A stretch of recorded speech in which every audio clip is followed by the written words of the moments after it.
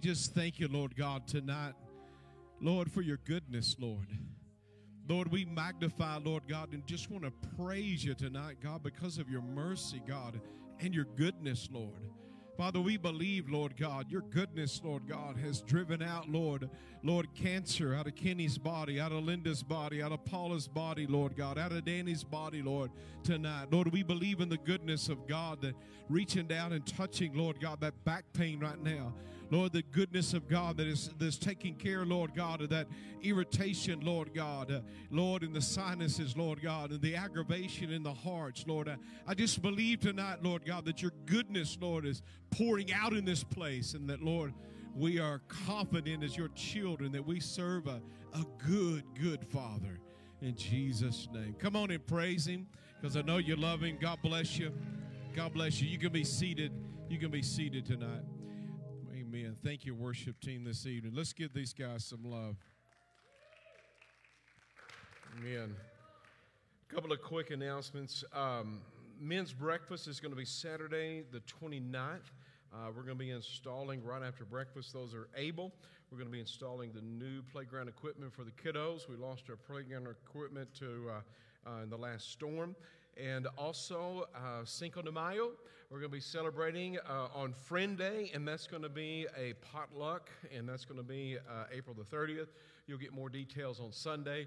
But if you'd like to help, cotton candy, face painting, those kinds of things, there's a sign-up sheet. If you want to bring something, please just put your name on the list out there. Everyone's welcome. Utilize this time. Bring your friends and your family. That's what it's for. Amen? Amen. Let's look here as we are continuing in the book of Ruth. Andrew and I, we thought we could wrap it up in 1 week. That's not possible. She's lost Ruth. It is in the Bible. It's the Old Testament. And page 873, so sorry. Okay. The English Bible, it's in 700. Okay, we've gone through chapter 1, chapter 2. We're not going to recap because of time. I would encourage you to go back and listen to those messages. You can find them on the website, on the Facebook page. We're gonna start in Ruth 3 tonight. Lord, we need your help. Lead, guide, and direct us tonight. Let us see you. Let us see the church. Let us see, Father, what you're doing. In Jesus' name.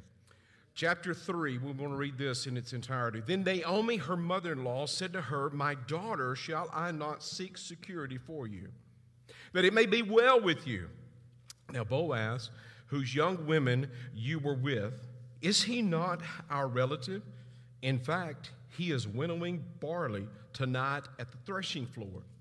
Verse 3, therefore wash yourself, anoint yourself, put on your best garment, go down to the threshing floor, but do not make yourself known to the man until he has finished eating and drinking. Then it shall be when he lies down that you shall notice the place where he lies. You shall go in, uncover his feet, lie down. He will tell you what you should do. And she said to her, all that you say to me, I will do. So she went down to the threshing floor, did according to what her mother-in-law instructed her. And after Boaz had eaten and drunk, his heart was cheerful. He went to lie down at the end of the heap of grain. And she came softly, uncovered his feet, and laid down. Now it happened at midnight that the man was startled, turned himself. There a woman was lying at his feet. And he said, who are you? And so she answered, I am Ruth, your maidservant. Take your maidservant under your wing, for you are a close relative. Then she said, blessed are you of the Lord, my daughter. Then he said, blessed are you of the Lord, my daughter, for you have shown more kindness at the end than at the beginning, in that you did not go after young men, whether poor or rich. And now, my daughter, do not fear. I will do all that you request, for all the people of my town know that you are a virtuous woman. Now it is true that I am a close relative. However, there is a relative closer than I.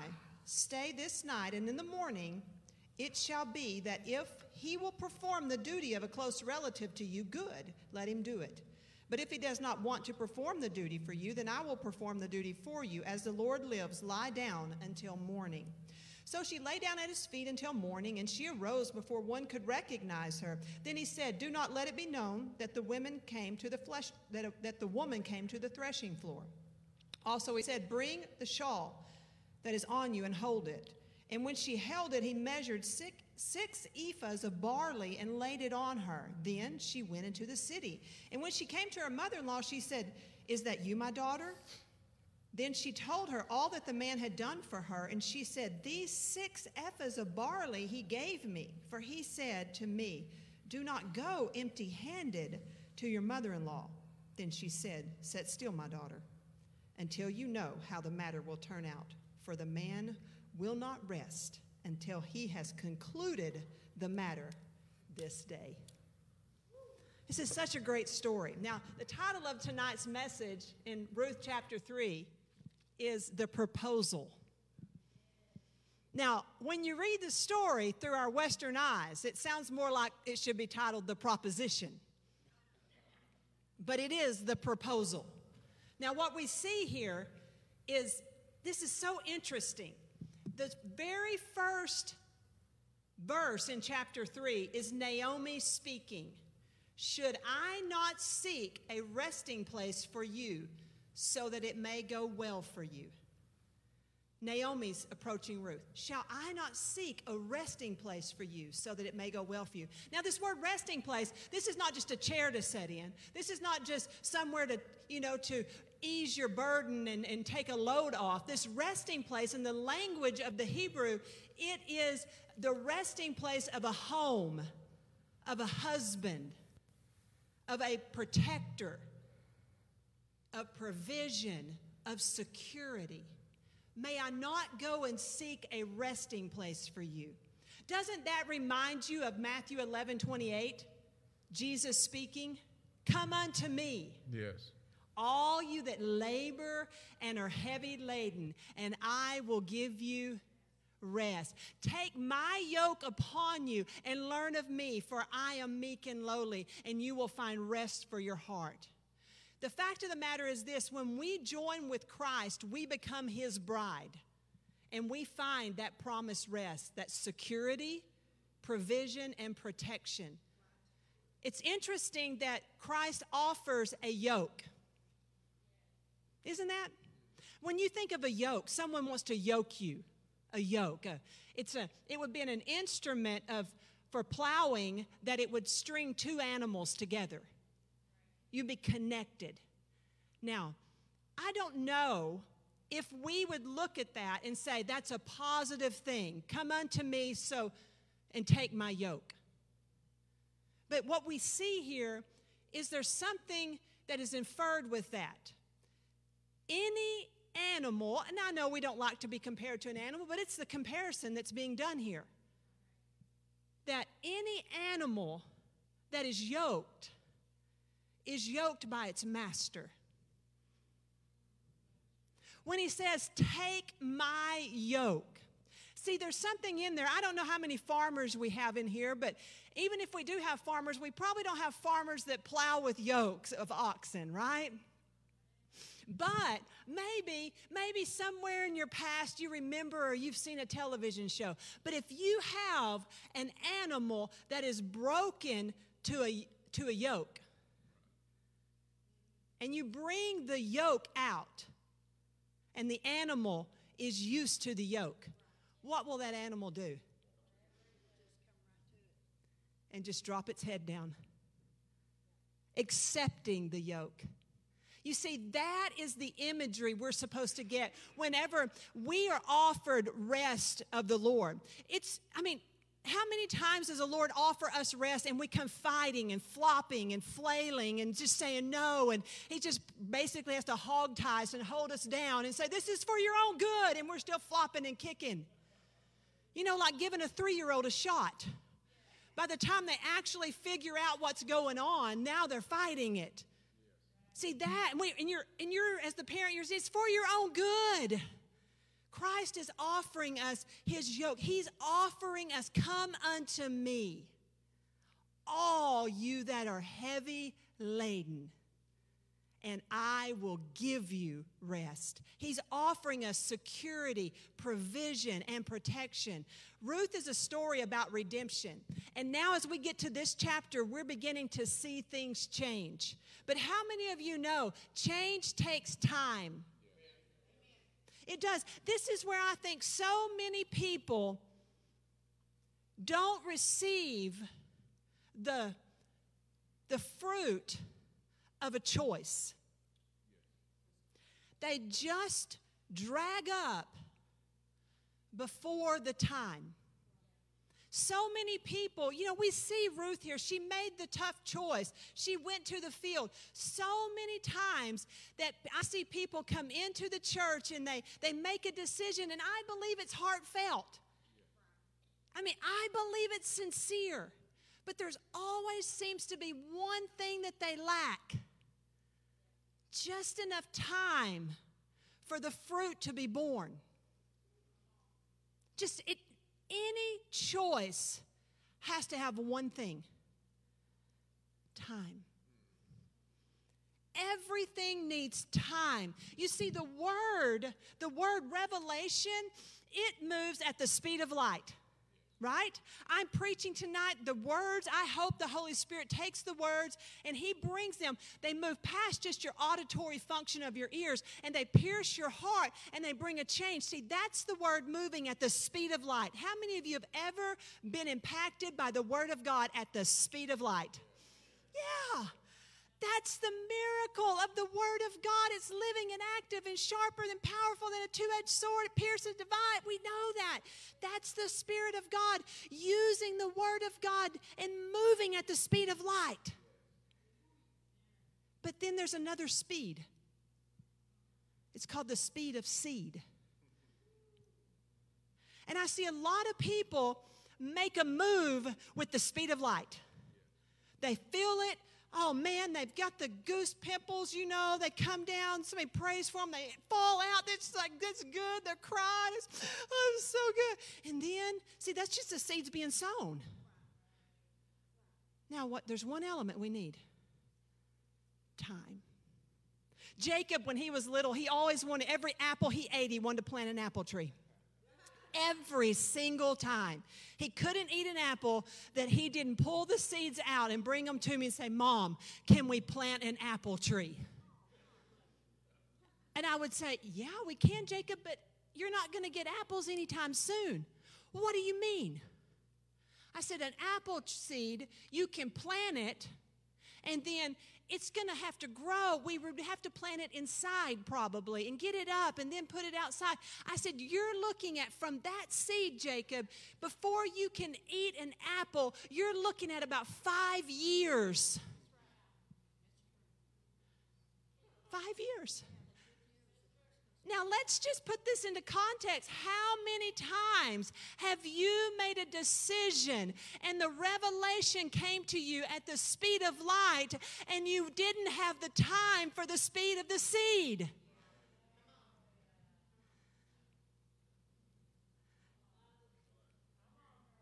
This is what there's so much fruit that's available from the Word of God. See, Ruth made a choice to go with Naomi. And then she went and she gleaned from barley to wheat. And she's still just walking it out. But see, when she made the choice, I said it before, the earth didn't shake. The heavens didn't clap that she could hear. The road didn't get any shorter. The situation did not change one iota in the natural. But the Lord had planned fruit for the future, and all she had to do was be there when the appointed time for harvest was there. How many appointments for harvest have we not even shown up to?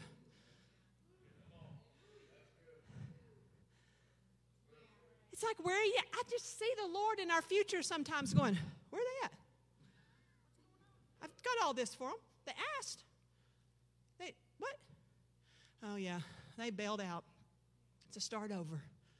I just want us to understand that rest is what he offers us. And we can rest in the fact that he's going to be there. He's going to be there to bring the fruit of everything he promised. And we're beginning to see here in Ruth that this redemption story, that's what Ruth is about. It's about redemption. And this redemption story is starting to bear fruit. It's starting to bear fruit. And what we're noticing is the time has been put in and things are beginning to change. How many of you, that's all you're looking for, is you're just looking for something to change? Redemption should include change. It should include change. If anyone is in Christ, 2 Corinthians 5:17 says, he is a new creature. All things are passed away. Behold, all things have become new. We should, if we expect anything from the Word of God and the impact of the seed in our life, then we should expect change. That's all I want to see, is a revival that brings people in and it totally upends and changes every aspect of their life. I just want to see prostitutes turn into Sunday school teachers. I just want to see drug addicts turn into board members and preachers. I just want to see those who come in who have been rejected and dejected and outcast and feel overlooked. I want to see them come in and gain a new identity in Christ and see the redemption story that involves change be evident in their life. That's all I want. I'm not asking for any more. I don't want anything miraculous. All I want is what the Word of God promises, which happens to be miraculous. I mean, I believe this. I'm just dumb enough to believe it. I believe that drug addicts can be free, just like that. Or I believe God will be with them to walk step by step until freedom is a fruit that's born on their branches. Where I want to tell you a story. I had a woman in our church, an elderly woman, sitting in life class one Sunday morning. But I think we called it Sunday school back in that day. And so I was sitting there, and I said, I was fixing to teach. Anybody have any prayer requests? This is a good plug. You should go to Sunday school. You never know when you're going to get a miracle. And so she said, yeah, I've got a prayer request, Andrea. I said, what is it, Emma? Would you pray that I quit smoking? I mean, she was an older lady. I was like shocked. Do you smoke? I mean, that's what I was thinking. I didn't say it, though. But that's what was in my mind. And so I said, yeah, I'll pray you quit smoking. She said, I've just smoked for so many years, and I just want this to be out of my life. I said, okay. There was another younger woman sitting beside her, and she said this. She said, ditto. And I went, and I looked, and then this is just, the Spirit of God just sort of came on me, because then this came with this warning. You know, I could have just prayed and went, oh, Lord, help him quit smoking, amen. But that wasn't all it was. I just looked at him, and I went, do you really want to quit smoking? I mean, do you really want to quit smoking? Yeah. I said, because I'm fixing to pray for you, and God is going to remove this from you if you'll let it go. But if you don't let it go, God's going to take it to the next level, and he's going to remove it from you by force. Do you want me to pray this prayer? And they're like, so I was like, God, bye-bye. You know, I was casting it out. So I went on talk, okay, that's done, right? So that was Sunday. By Wednesday, this one woman, she came to me. She said, the older lady, she said, Andrea. I said, what? She said, I just realized this morning. I said, yeah. She said, I forgot I smoked. I said, what, Emma? She said, I don't know how to explain it. I haven't smoked since Sunday. She said, I literally forgot that I smoked. She said, I threw away all my cigarettes. She said, because I didn't figure I needed them if I didn't even remember I smoked anymore.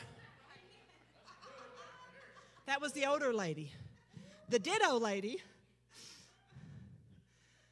she had a heart attack. A minor one that didn't do any damage to her heart. I was like, oh. Mike called me. He's like, Tina had a heart attack. I was like, what? I think I did this. So I went to the hospital about half scared. You know what I mean? I was like, We walk in, we're like, and as soon as I opened that door, she sat up in that bed. She said, I've quit smoking, I swear. And she quit too. So I don't know why, but we should expect a change. You know, we need to mean business. God has the power in His supply to bring about everything we need. This is not a fairy tale about good people trying to do good things and fairy princesses and fairy godmothers turning pumpkins into carriages. This is a story about a living God dealing with real people, causing absolute change and transformation in the worst of sinners and even in the best of people. God wants to change people. She can paint her toenails now. Praise God. That's good. So we see this change. It takes time sometimes to materialize. It's great when it's instant, isn't it? But sometimes it takes a minute. But look at this. I love this. Naomi, let's get back to the story. Naomi, her mother-in-law said, my daughter, should I not be seeking a resting place for you? Wait. Who's seeking the resting place for Ruth? Does that not strike y'all as odd? Isn't this the voice of bitterness that was once telling her to go back? I've got nothing for you. See how redemption starts working? Naomi was this mourning, cantankerous. If a woman changes her name from pleasant to bitter, we got a problem. I'll bet you she's not fun to be around. You know what I mean? But yet Ruth stuck with her. And now look, because of Ruth's choice and Ruth's service. See, second milers, they discover the fruit in the second mile. Second milers discover all the benefits that are there. Not many people can tell you about the benefits of the second mile. You know why? Not many people go there. I mean, I can tell you the story of buttoning up my stepmother's wedding dress. The woman who, after my mom and dad were married for 35 years, he ran off with her. I didn't even want to go to that wedding. You know, I'm grown. I have kids. I'm like, I'm not going. And God said, yeah, you are. I said, no, I'm not. Yeah, you are. See, that second, he said, what about second mile? I said, I don't care. You can take the second mile and, no, I didn't say that. But I thought it. So, I mean, this is where did I have to go? Well, God told me to go. But how many people find lots of excuses not to do that, right? But I went. I was just, it was a struggle just to go. I walked in the door of my aunt's house. And my aunt said, Andrea, come here. Edith needs your help. She shoves me in this bedroom where this woman who has got this long white gown on, I'm thinking the irony. And I'm supposed to help her button up a wedding dress that has 10,000 little buttons up the back and on the sleeves. And so I sat there, just me and her in the room. And I buttoned every single button. Buttoned it. And my heart broke. And I fought back tears. And she was ruining my life. This woman was ruining my life. My family's life. And I buttoned it. And I buttoned it. And I buttoned it all the way the last one. Then I said, let me button your sleeves. I buttoned it. And I buttoned it. And I finished. And I walked out the door. And did anything change? Mm-mm. Years went by. I had two little girls at the time. One was a bouncing baby on my hip called Hannah. Years passed. 12 years later, I'm at a house, my house, and I'm cooking Thanksgiving meal.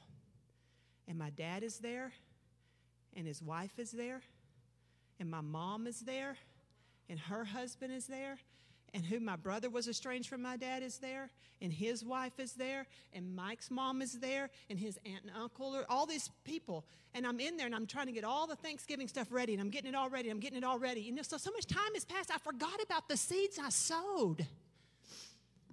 I forgot about the seeds. They were hard in the moment, but they was long gone. They were in the ground, in the soil, covered up with years and years. But God is faithful. If we'll be faithful to be at the appointed time, He will be faithful to be there too. And so as I'm making Thanksgiving meal for all of this family, the Lord just tapped me on the shoulder, Ray. And He said, whispered, "This is the fruit of the wedding dress."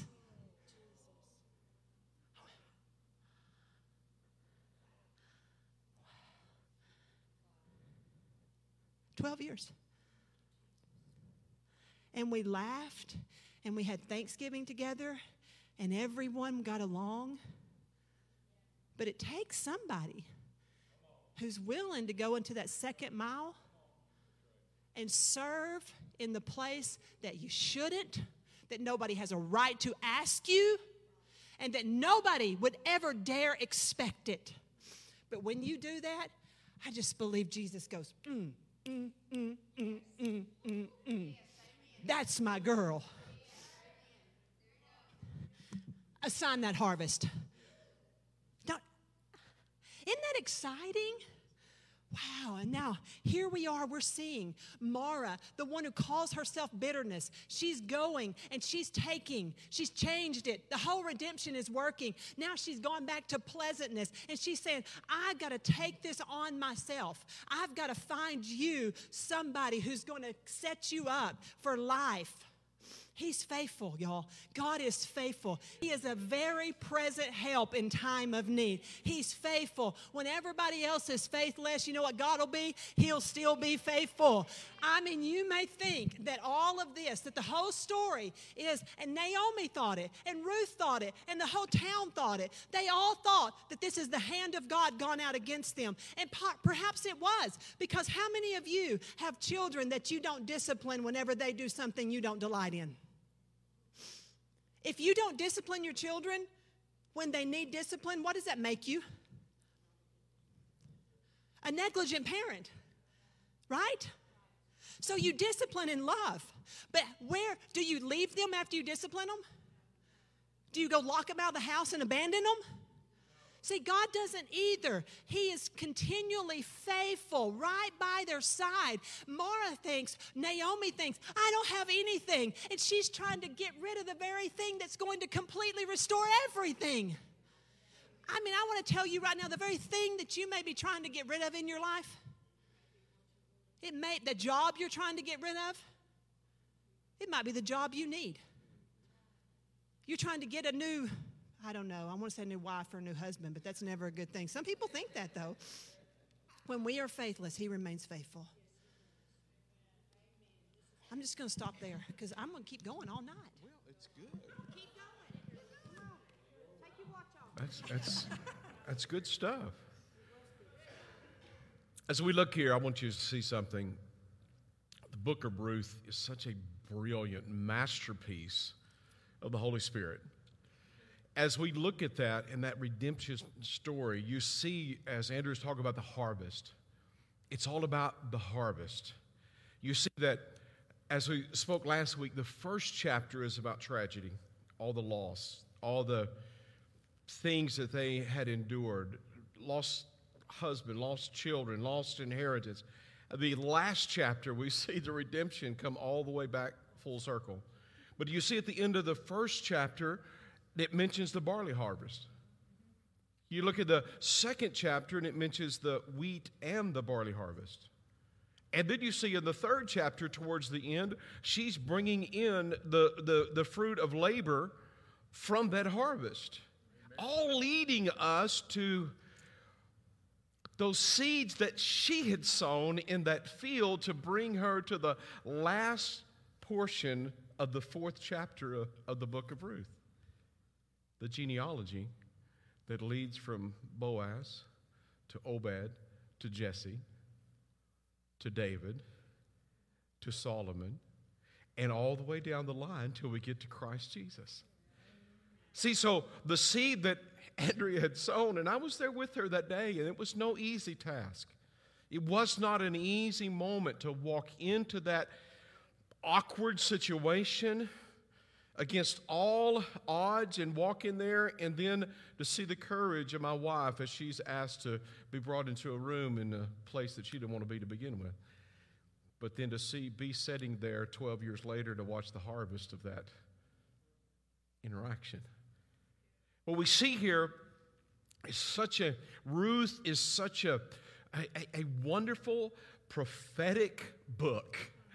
There's no prophet standing on the hill. There's no loud trumpets that are taking place, but woven within the pages there is not only the redemption story, but it's the introduction to the church, and it is the harvest that's going to lead all the way to Christ.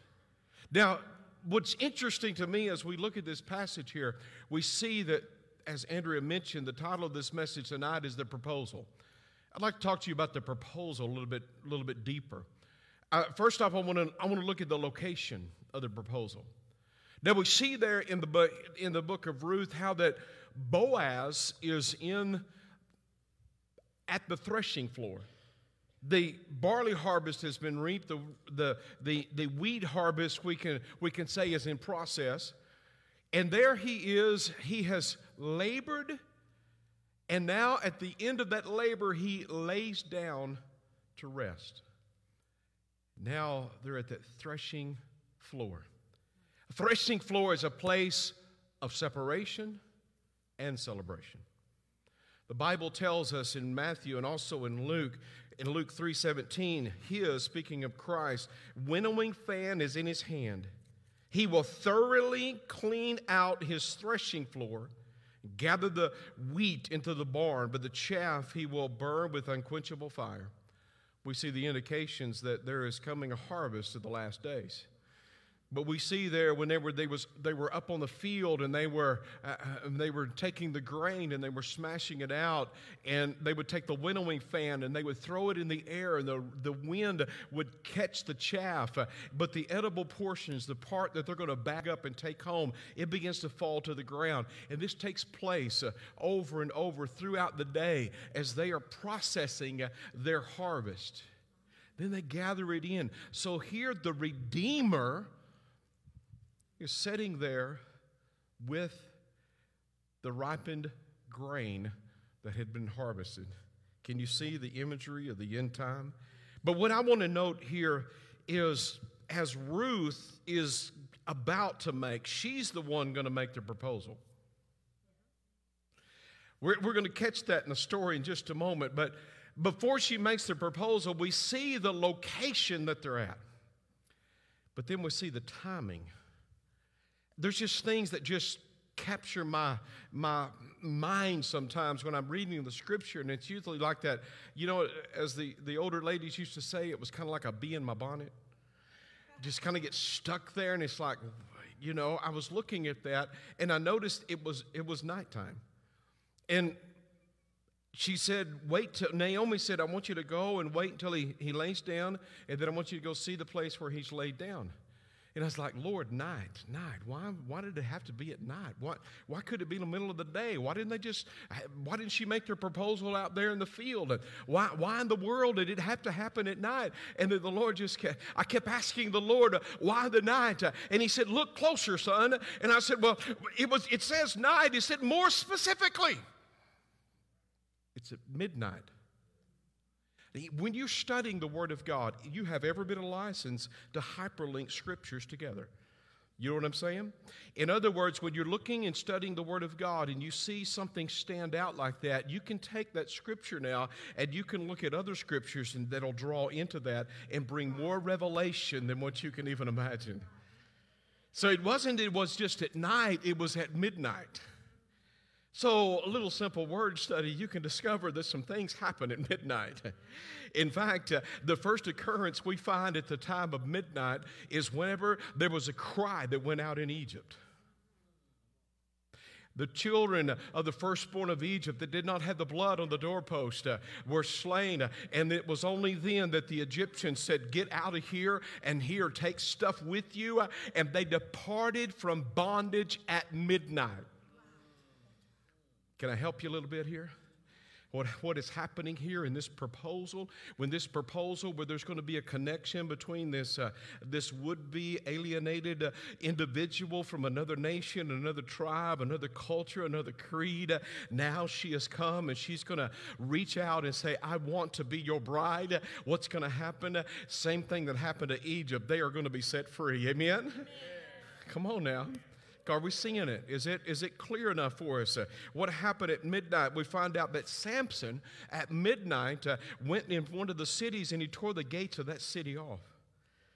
I believe, folks, as we come into a relationship with Christ Almighty, we can rest and know that just like in Judges 16:3, that we have the authority, folks, to take the gates off the city. Amen? What time of the day was it when Paul and Silas was there and they were in the inmost part of the prison? That apostolic ministry was being held, and there was a jailer in the prison house, and they were following mission. And as they were on mission, what time of the night? Let me see. What are we going to do, Paul? I'll tell you what. Let's do. Let's just begin to praise the Lord. Let's just begin to magnify God. And all of a sudden, the Bible says it was midnight, and at midnight, the foundations begin to break up. And as the foundations begin to break up, then the doors flung open. And now the apostolic prophetic ministry was released again, and it was at midnight. It was at midnight when Paul was preaching, and Eutychus, the young man, fell asleep, fell from the window to his death at midnight. What did Paul do? He came down, went out, fell upon him. He raised him from the dead and brought him back and seated him again at midnight. Oh, what happens when the church enters into that relationship with Christ? You take a generation that had born into a world that they did not create, that may appear to be asleep and maybe have fallen to their death. It is the obligation of the church to fall upon them in prayer and faith, to see them not only resurrect but seated where they should be in the church. You're the future. We believe in you. We need you. You're not the church of tomorrow. You're the church of today. And you need to be properly seated in the house of God. Amen? But that happened at midnight. One last occurrence that took place at midnight, and I think this is what we need to see. Matthew 25:6, and at midnight a cry was heard, "Behold, the bridegroom is coming out to meet him." Come on now. Come on. All of this happened at midnight. When you see that midnight and you think, well, is it too much of a stretch? I don't believe so. Because what we're seeing here is the imagery of the bride as she comes into relationship with the near kinsman redeemer. Now, you say, well, where do you get the proposal? Now, we look at that through our Western mind, and we see that, Naomi, it looks like a setup, doesn't it? It's kind of like that scandalous, one of those fancy, this is your one chance, don't. How does that go? Here's your one chance, fancy, don't let me down. Your mama's going to move you uptown. It's kind of got that overall feel to it, doesn't it? You've looked at that and you've thought, what's going on here? What's happening in this scenario? Well, see, we're looking at it from a Western lens. We got to look at it from a cultural point of view. We got to look at it from the context of what is really taking place. Now, we see there's a timing issue. Now, she tells her, I want you to go, and I want you to anoint yourself. I want you to wash yourself. That is bride language. in culture, that's in the Hebrew culture, that's part of, they would anoint themselves, they would wash themselves, said, I want you to go put on, our translation here says best robe. Some commentators believed that she removed her mourning gown. Other Jewish commentators believe she put on her bridal gown. Why didn't Boaz approach her early on? Could she had still been wearing her mourning gown and she was not approachable? She wasn't open to an invitation. But she goes out, and Boaz is camped at the threshing floor because they're living in the time of the judges where raiding bands would come in and steal their harvest, destroy their crops, anything that was good. It was a dark time in Israel's history. In fact, it was a time during Gideon's reign that the book of Ruth was believed to be written. And so what we see here is that he's laying out there and he's startled when he wakes up. I don't know about you, but if anything was laying on my feet when I woke up, I would be a little bit like, what is going on? I mean, my kids would come in at night, and I don't know if your kids would do this. They would walk in when they were little, especially my girls, and sometimes Jacob would do it, and they would walk to the side of the bed. They would come to my side because I was closest to the door, and they would stand there.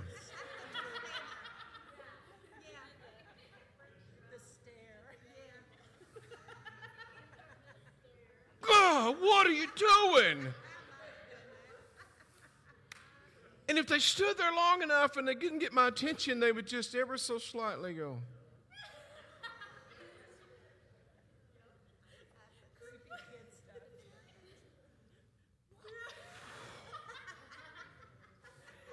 What?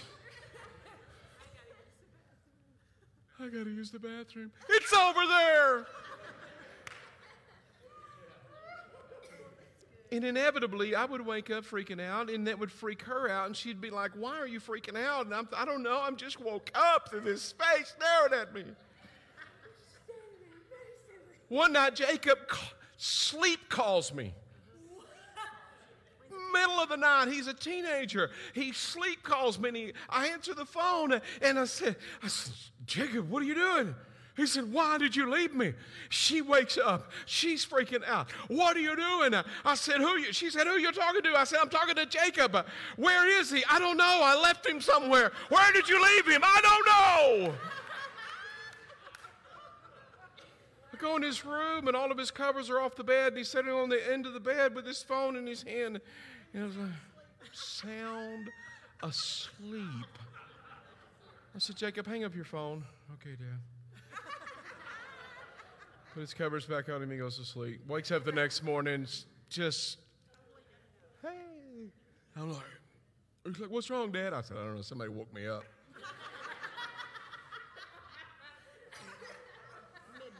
Midnight. So she's out there. Boaz is obviously startled. He turns. See, she had uncovered his feet. And so her request of him was, spread your wings over me. See, she's no longer in mourning. She's made herself available to be a bride. She's asking for her redemptive right. More to the point, she's asking for Naomi's redemptive right. So, to cast the garment on a would-be bride is to bring them under their wing. In fact, the amplified version of that passage there, in the New King James, it says, take your maidservant under your wing. In the amplified version, more to the point, it is spread the hem of your garment over me. That word hem is the outer fringes of the garment. To cut in ancient Mesopotamia culture, to cut the hem was to strip off someone's personality. In fact, a husband could divorce a wife by cutting off the hem of her garment. You say, well, how is that even possible? Any military, ex-military in here? Anybody ever watched a military movie? Anybody ever known a soldier? What happens whenever you look at that individual, and I couldn't tell you the rank, but those that are in the military, they know rank because they're taught rank. When you walk in, you see those stripes on the shoulders or that whatever the insignia is on their lapel, you know full well what rank they are in the military. But see, in Hebrew culture in those ancient days, the authority was, and the identity was embroidered into the lower parts, even the corners of the garment, as we talked about Sunday. And so I took a deeper study. It's the very lowest extremities of that garment would be woven in their lineage, their culture, their authority of their community. And oftentimes they would use those embroidered areas of their garment that identified them, and they would press that into unfired pottery to bring authenticity to that pottery. I don't know about you, but that's fascinating to me. So that when the woman with the issue of blood, when she reached up and she touched the hem, what was she touching? She was touching Christ's authority. Whenever she was asking, Ruth was asking, said, look, I want to be your bride. Now, would you cast your shadow? Would you cast the wing of your garment? Would you cast your hem upon me and accept this responsibility to become my bridegroom? And he said, yes, I will bring you under my authority. You are mine. Now, church, what happens whenever we accept Christ? He whose healing is in his wings. That word wing is hem, its skirt, the borders. The Son of Righteousness who has healing in his wings. He reaches out and he covers his bride with the authority, with the covering. So the proposal, she's there. And see, it was Naomi, who represents Israel, led Ruth, which represents the Gentile church, to the near kinsman Redeemer. And now she is there and says, because see, Naomi cannot raise up seed. She's past age. And there is Ruth, her proxy. Her proxy to say, I will connect to the Redeemer and bring forth the seed that will carry forth all the way to Christ. There is the proposal. Andrea finishes up. As we look at verse 15, 16, or 15, I'm going to go 17 and 18 very quickly. We have to see this. Also, he said, bring the cloak that is on you and hold it. And when she held it, he measured 6 ephahs of barley and laid it on her. And when she went into the city, verse 17, and she said to Naomi, these 6 ephahs of barley he gave me, for he said to me, do not go empty-handed to your mother-in-law. Then she, Naomi, said, sit still, my daughter, until you know how the matter will turn out, for the man will not rest until he has settled the matter this day. Oddly enough, we're supposed to get the fact that chapter 1 starts out with Naomi saying, shall I not secure your rest? And then we have ending verse, Naomi saying, go ahead and sit down and rest, because now the matter's in his hands and he won't rest until it's finished today. Now, what we might wonder is why the 6 ephahs of barley? Well, what was going on here is that Ruth was just carrying this message back to Naomi. He didn't want her to go back empty-handed, so he sent her with a code. Because you see that as soon as she walks in the door, she tells her a thing. He said, and he gave me these 6 ephahs of barley. And Ruth doesn't have any explanation for it. Instantly, Naomi's like, go ahead and rest. It's all right. He's going to take care of it today. You're like, what? How do you know that? See, she's a Hebrew. She speaks in the Hebrew code. He gave her 6 ephahs of barley. See, God created the heavens and the earth. The first day, second day, third day, fourth day, fifth day. The 6th day, he was the eve before the rest. And when he loaded her up with those 6 ephahs of barley, she knew what the message was. It will be, I won't rest until I finish the work today. And then there'll be rest. Wow. So see, there's a whole lot more in this story. It's the last day of work before rest. That's what the 6 ephahs of barley mean. The man, the capital man, the man will not rest. The man Jesus will not rest until he has settled or finished the matter this day. There is a rest, therefore, that remains for the people of God. We should labor to enter that rest. If we can't see this, we're going to miss the whole of what the redemptive story is about. He has come to give us rest. If we must labor to rest. The Bible says in Hebrews 4:2 as well, there is a rest that remains.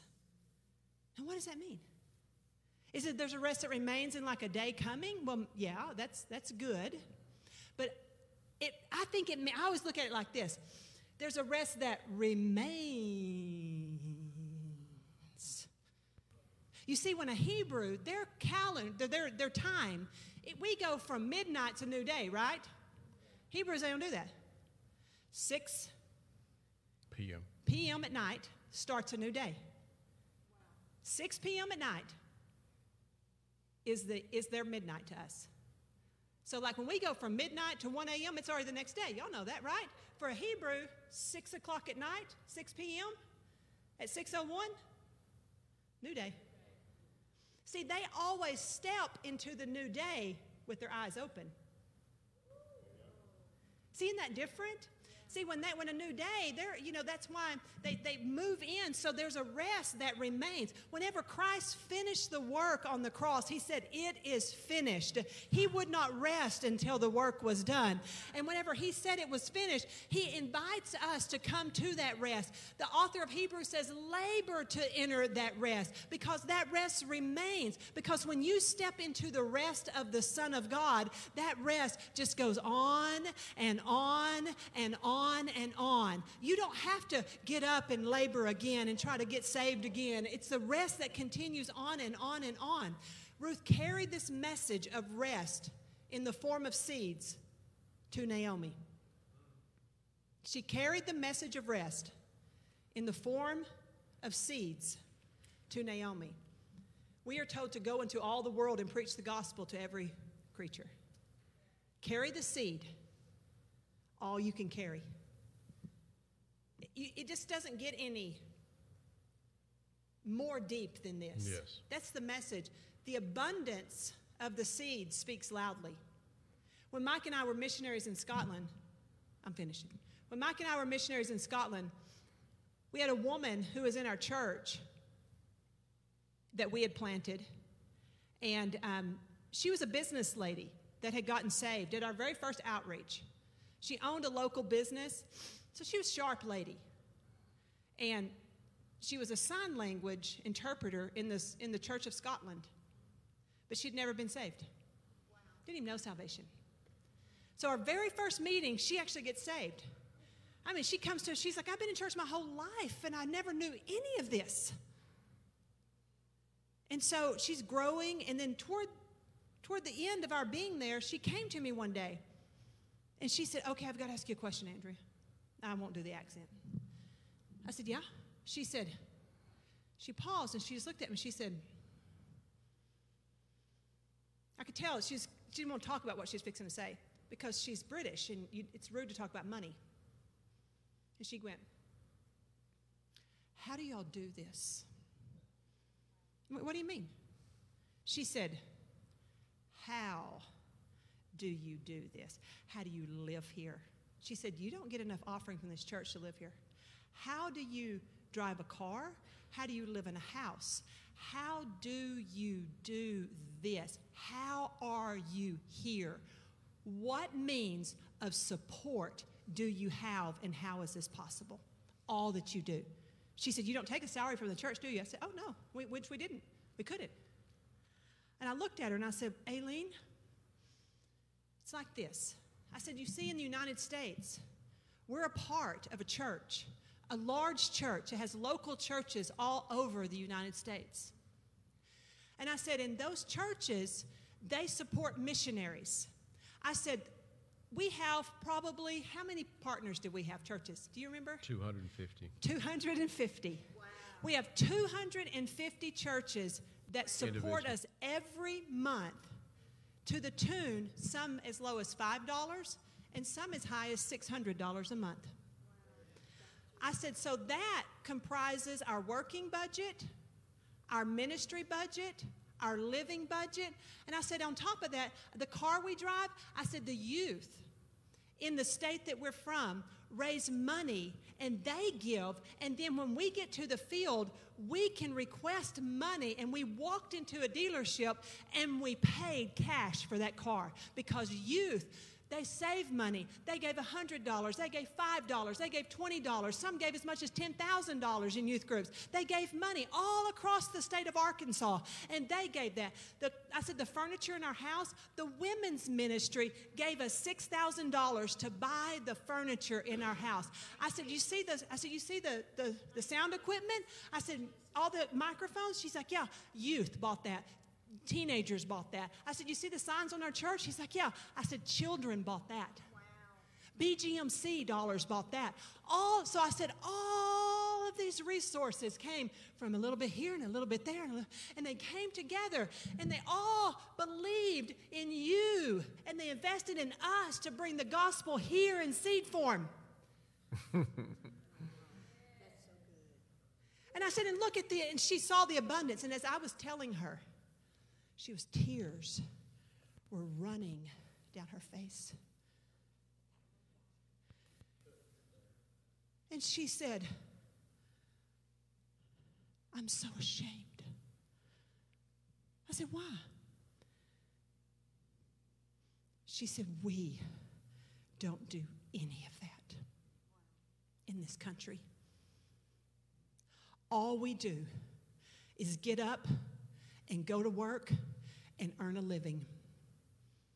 And get up and go to work and earn a living and wonder how we're going to do that. She said, one day, I hope this country can do that.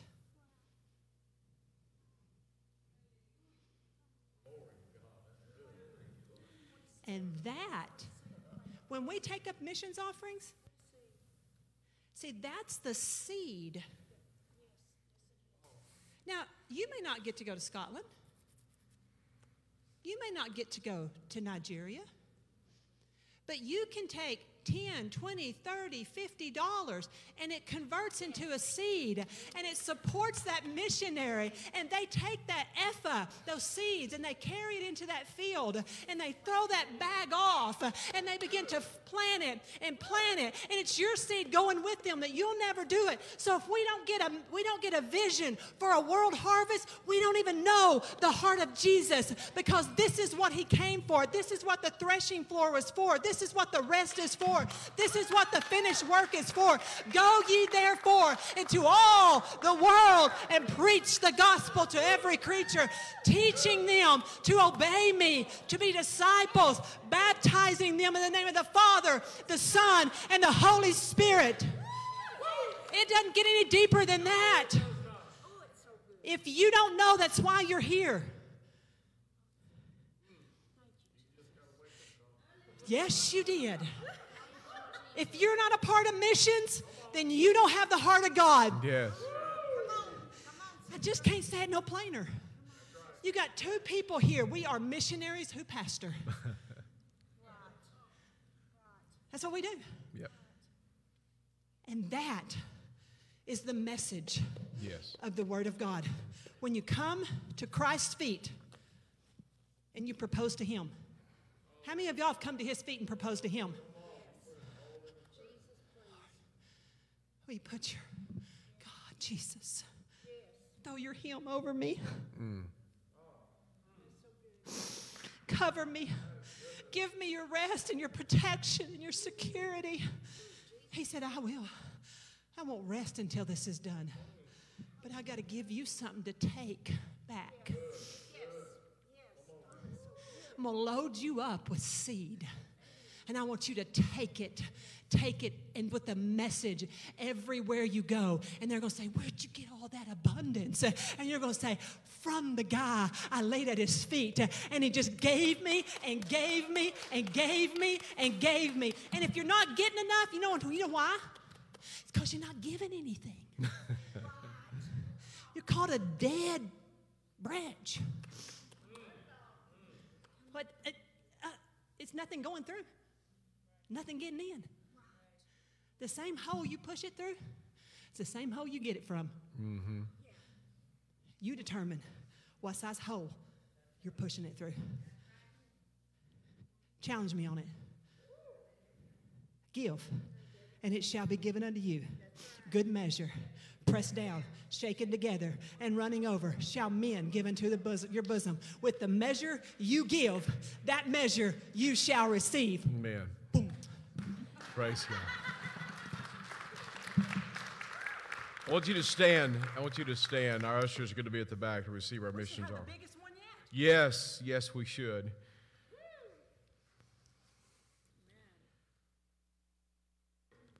The fact is, church, this is why it's so pressing upon our heart.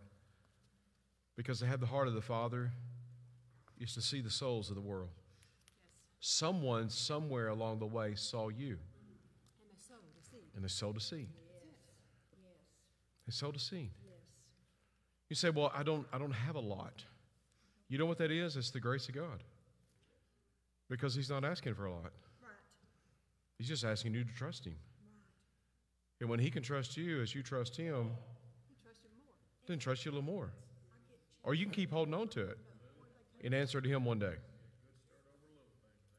But tonight, I want to encourage you. Take a step of faith. Because there's a whole lot more Aileen's that are out there. There's a whole lot of Naomi's that are out there. There's a whole lot of Brother Go-dances that are out there in the country of the Ivory Coast, where Charity Harris went and won a man to the Lord and is now pastor of a church of 5,000 members, who has a women's shelter for 300 women, who lives in a room not much bigger than a couple of classrooms. But he's winning the world for Jesus. Amen. I want you to bow your head, if you will. Tonight we're going to pray. We're going to pray for our missions emphasis, Youth Alive. Youth Alive is a faith-based missions program. It exists in order to reach students on campuses by empowering the students in your church and your youth pastors to go on to the campuses. And we support them every month. And so tonight I want us to pray for Youth Alive. Jackson Sandiford is our Youth Alive missionary over our district. And man, what a job. What a job that he has sitting in front of him. My heart aches for our young people. My heart aches for our children. They're being misidentified. They're being brutally murdered. They need Jesus. He's the only answer. Lift your hearts and your hands in your offering tonight. Father, we just thank you, Lord, for Lord, you seeing us, Lord God, and sending someone, Lord God, who came to us, Lord God, using their resources, Lord, to reach us. And Lord, I pray tonight That, Father God, that there would be such a move of your Spirit, Lord God, such a revelation, Lord, of your vision, Lord, that we would begin to plant seeds, Lord God, Lord, locally, Lord God, and abroad. I pray, Father, tonight for the Eutychus generation, Lord God. Lord, resurrect them, Lord God. Resurrect their identity, Lord God. Resurrect the power and the touch, Lord. Resurrect, Lord God, their security, Lord, and their confidence, Lord God. And Father, most of all, resurrect their relationship with you. Lord, set them ablaze by the power of the Spirit, Lord God, that they may dwarf, Lord God, all that we could even imagine, that they would rise up, Lord God, and take over their campuses, Lord. They may rise up, Lord God, and see the Spirit of the Lord and just say no to all the nonsense that's around them and the power of God to go with them. Lord, I believe that there is a generation that you're raising up, that, Lord God, that the church is going to get such a burden for, that, Lord God, that they understand that they are born into a world that they did not create. Now, Lord God, I pray that you would empower them even now, Lord, as they step out, Father, as they begin to see, Father God, the glory of the Lord. And Father, we will make room for them. Lord God, we will open, Lord God, our hearts. We will open, Lord God, our doors. We will make room for them, Lord God, in your house to see your glory, Lord God, poured out upon them. Now, Lord, I pray, Father, for Jackson and all that you have placed upon his heart and our youth pastors, Lord. God, raise up some youth pastors, Lord God, that are passionately, purposely called for this last day church. Lord, that are set on blaze by the power of God. That, Lord God, are not relying on, Lord God, programs, but, Lord, are relying on the Holy Spirit. Lord, they want to preach the Word of God to see transformation in hearts. I pray the Word of God would get into the heart, and, Lord, it'll get back into the school. Lord God, let the Spirit of God get into the heart, and, Lord, they can't keep you out of school. Lord, I love you and I praise you. I pray for our administrators and our teachers tonight, Lord God. I pray for the protection upon our campuses, Lord God. I pray, God, that there would be an elimination of the days where, Lord God, some twisted demonic influence, Lord, that influences someone to go out upon the campus and take innocent lives will be stopped. Lord God, let that tragic, Lord God, reality be a part of the past and not the future.